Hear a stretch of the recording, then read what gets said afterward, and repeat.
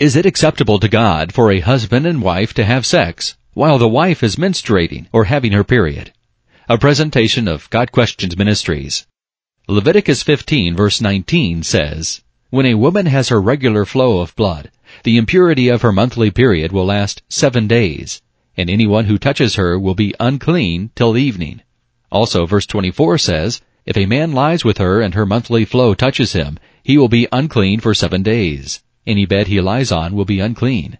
Finally, Leviticus 20 verse 18 declares, "If a man lies with a woman during her monthly period and has sexual relations with her, he has exposed the source of her flow, and she has also uncovered it. Both of them must be cut off from their people." As a result of these scriptures, some hold that a married couple should not have sex while the wife is having her period. The problem with this view is that if the scriptures are applied consistently, even touching a woman who is having her menstrual flow would be forbidden. Further, according to Leviticus 15 verses 20 through 23, even touching something that the woman has also touched would be forbidden. Do these laws apply to us today? No, they do not. Why? It is important to remember the purpose of the Old Testament laws concerning blood. In the sacrificial system, blood was sacred. Leviticus 17 verse 11. A woman's uncleanness during her period was symbolic of the value placed on blood. As a result, contact with a woman who was having her period was forbidden. Christians today are not under the Old Testament ceremonial law. Romans 10 verse 4, Galatians 3 verses 24 through 26. There no longer is a sacrificial system.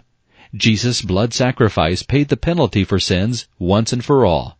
The Levitical ceremonial laws do not apply today. There is no biblical reason why a married couple cannot have sex during the wife's period. Some doctors do not recommend it from a medical perspective, but there are no proven dangers of having sexual intercourse during a woman's period.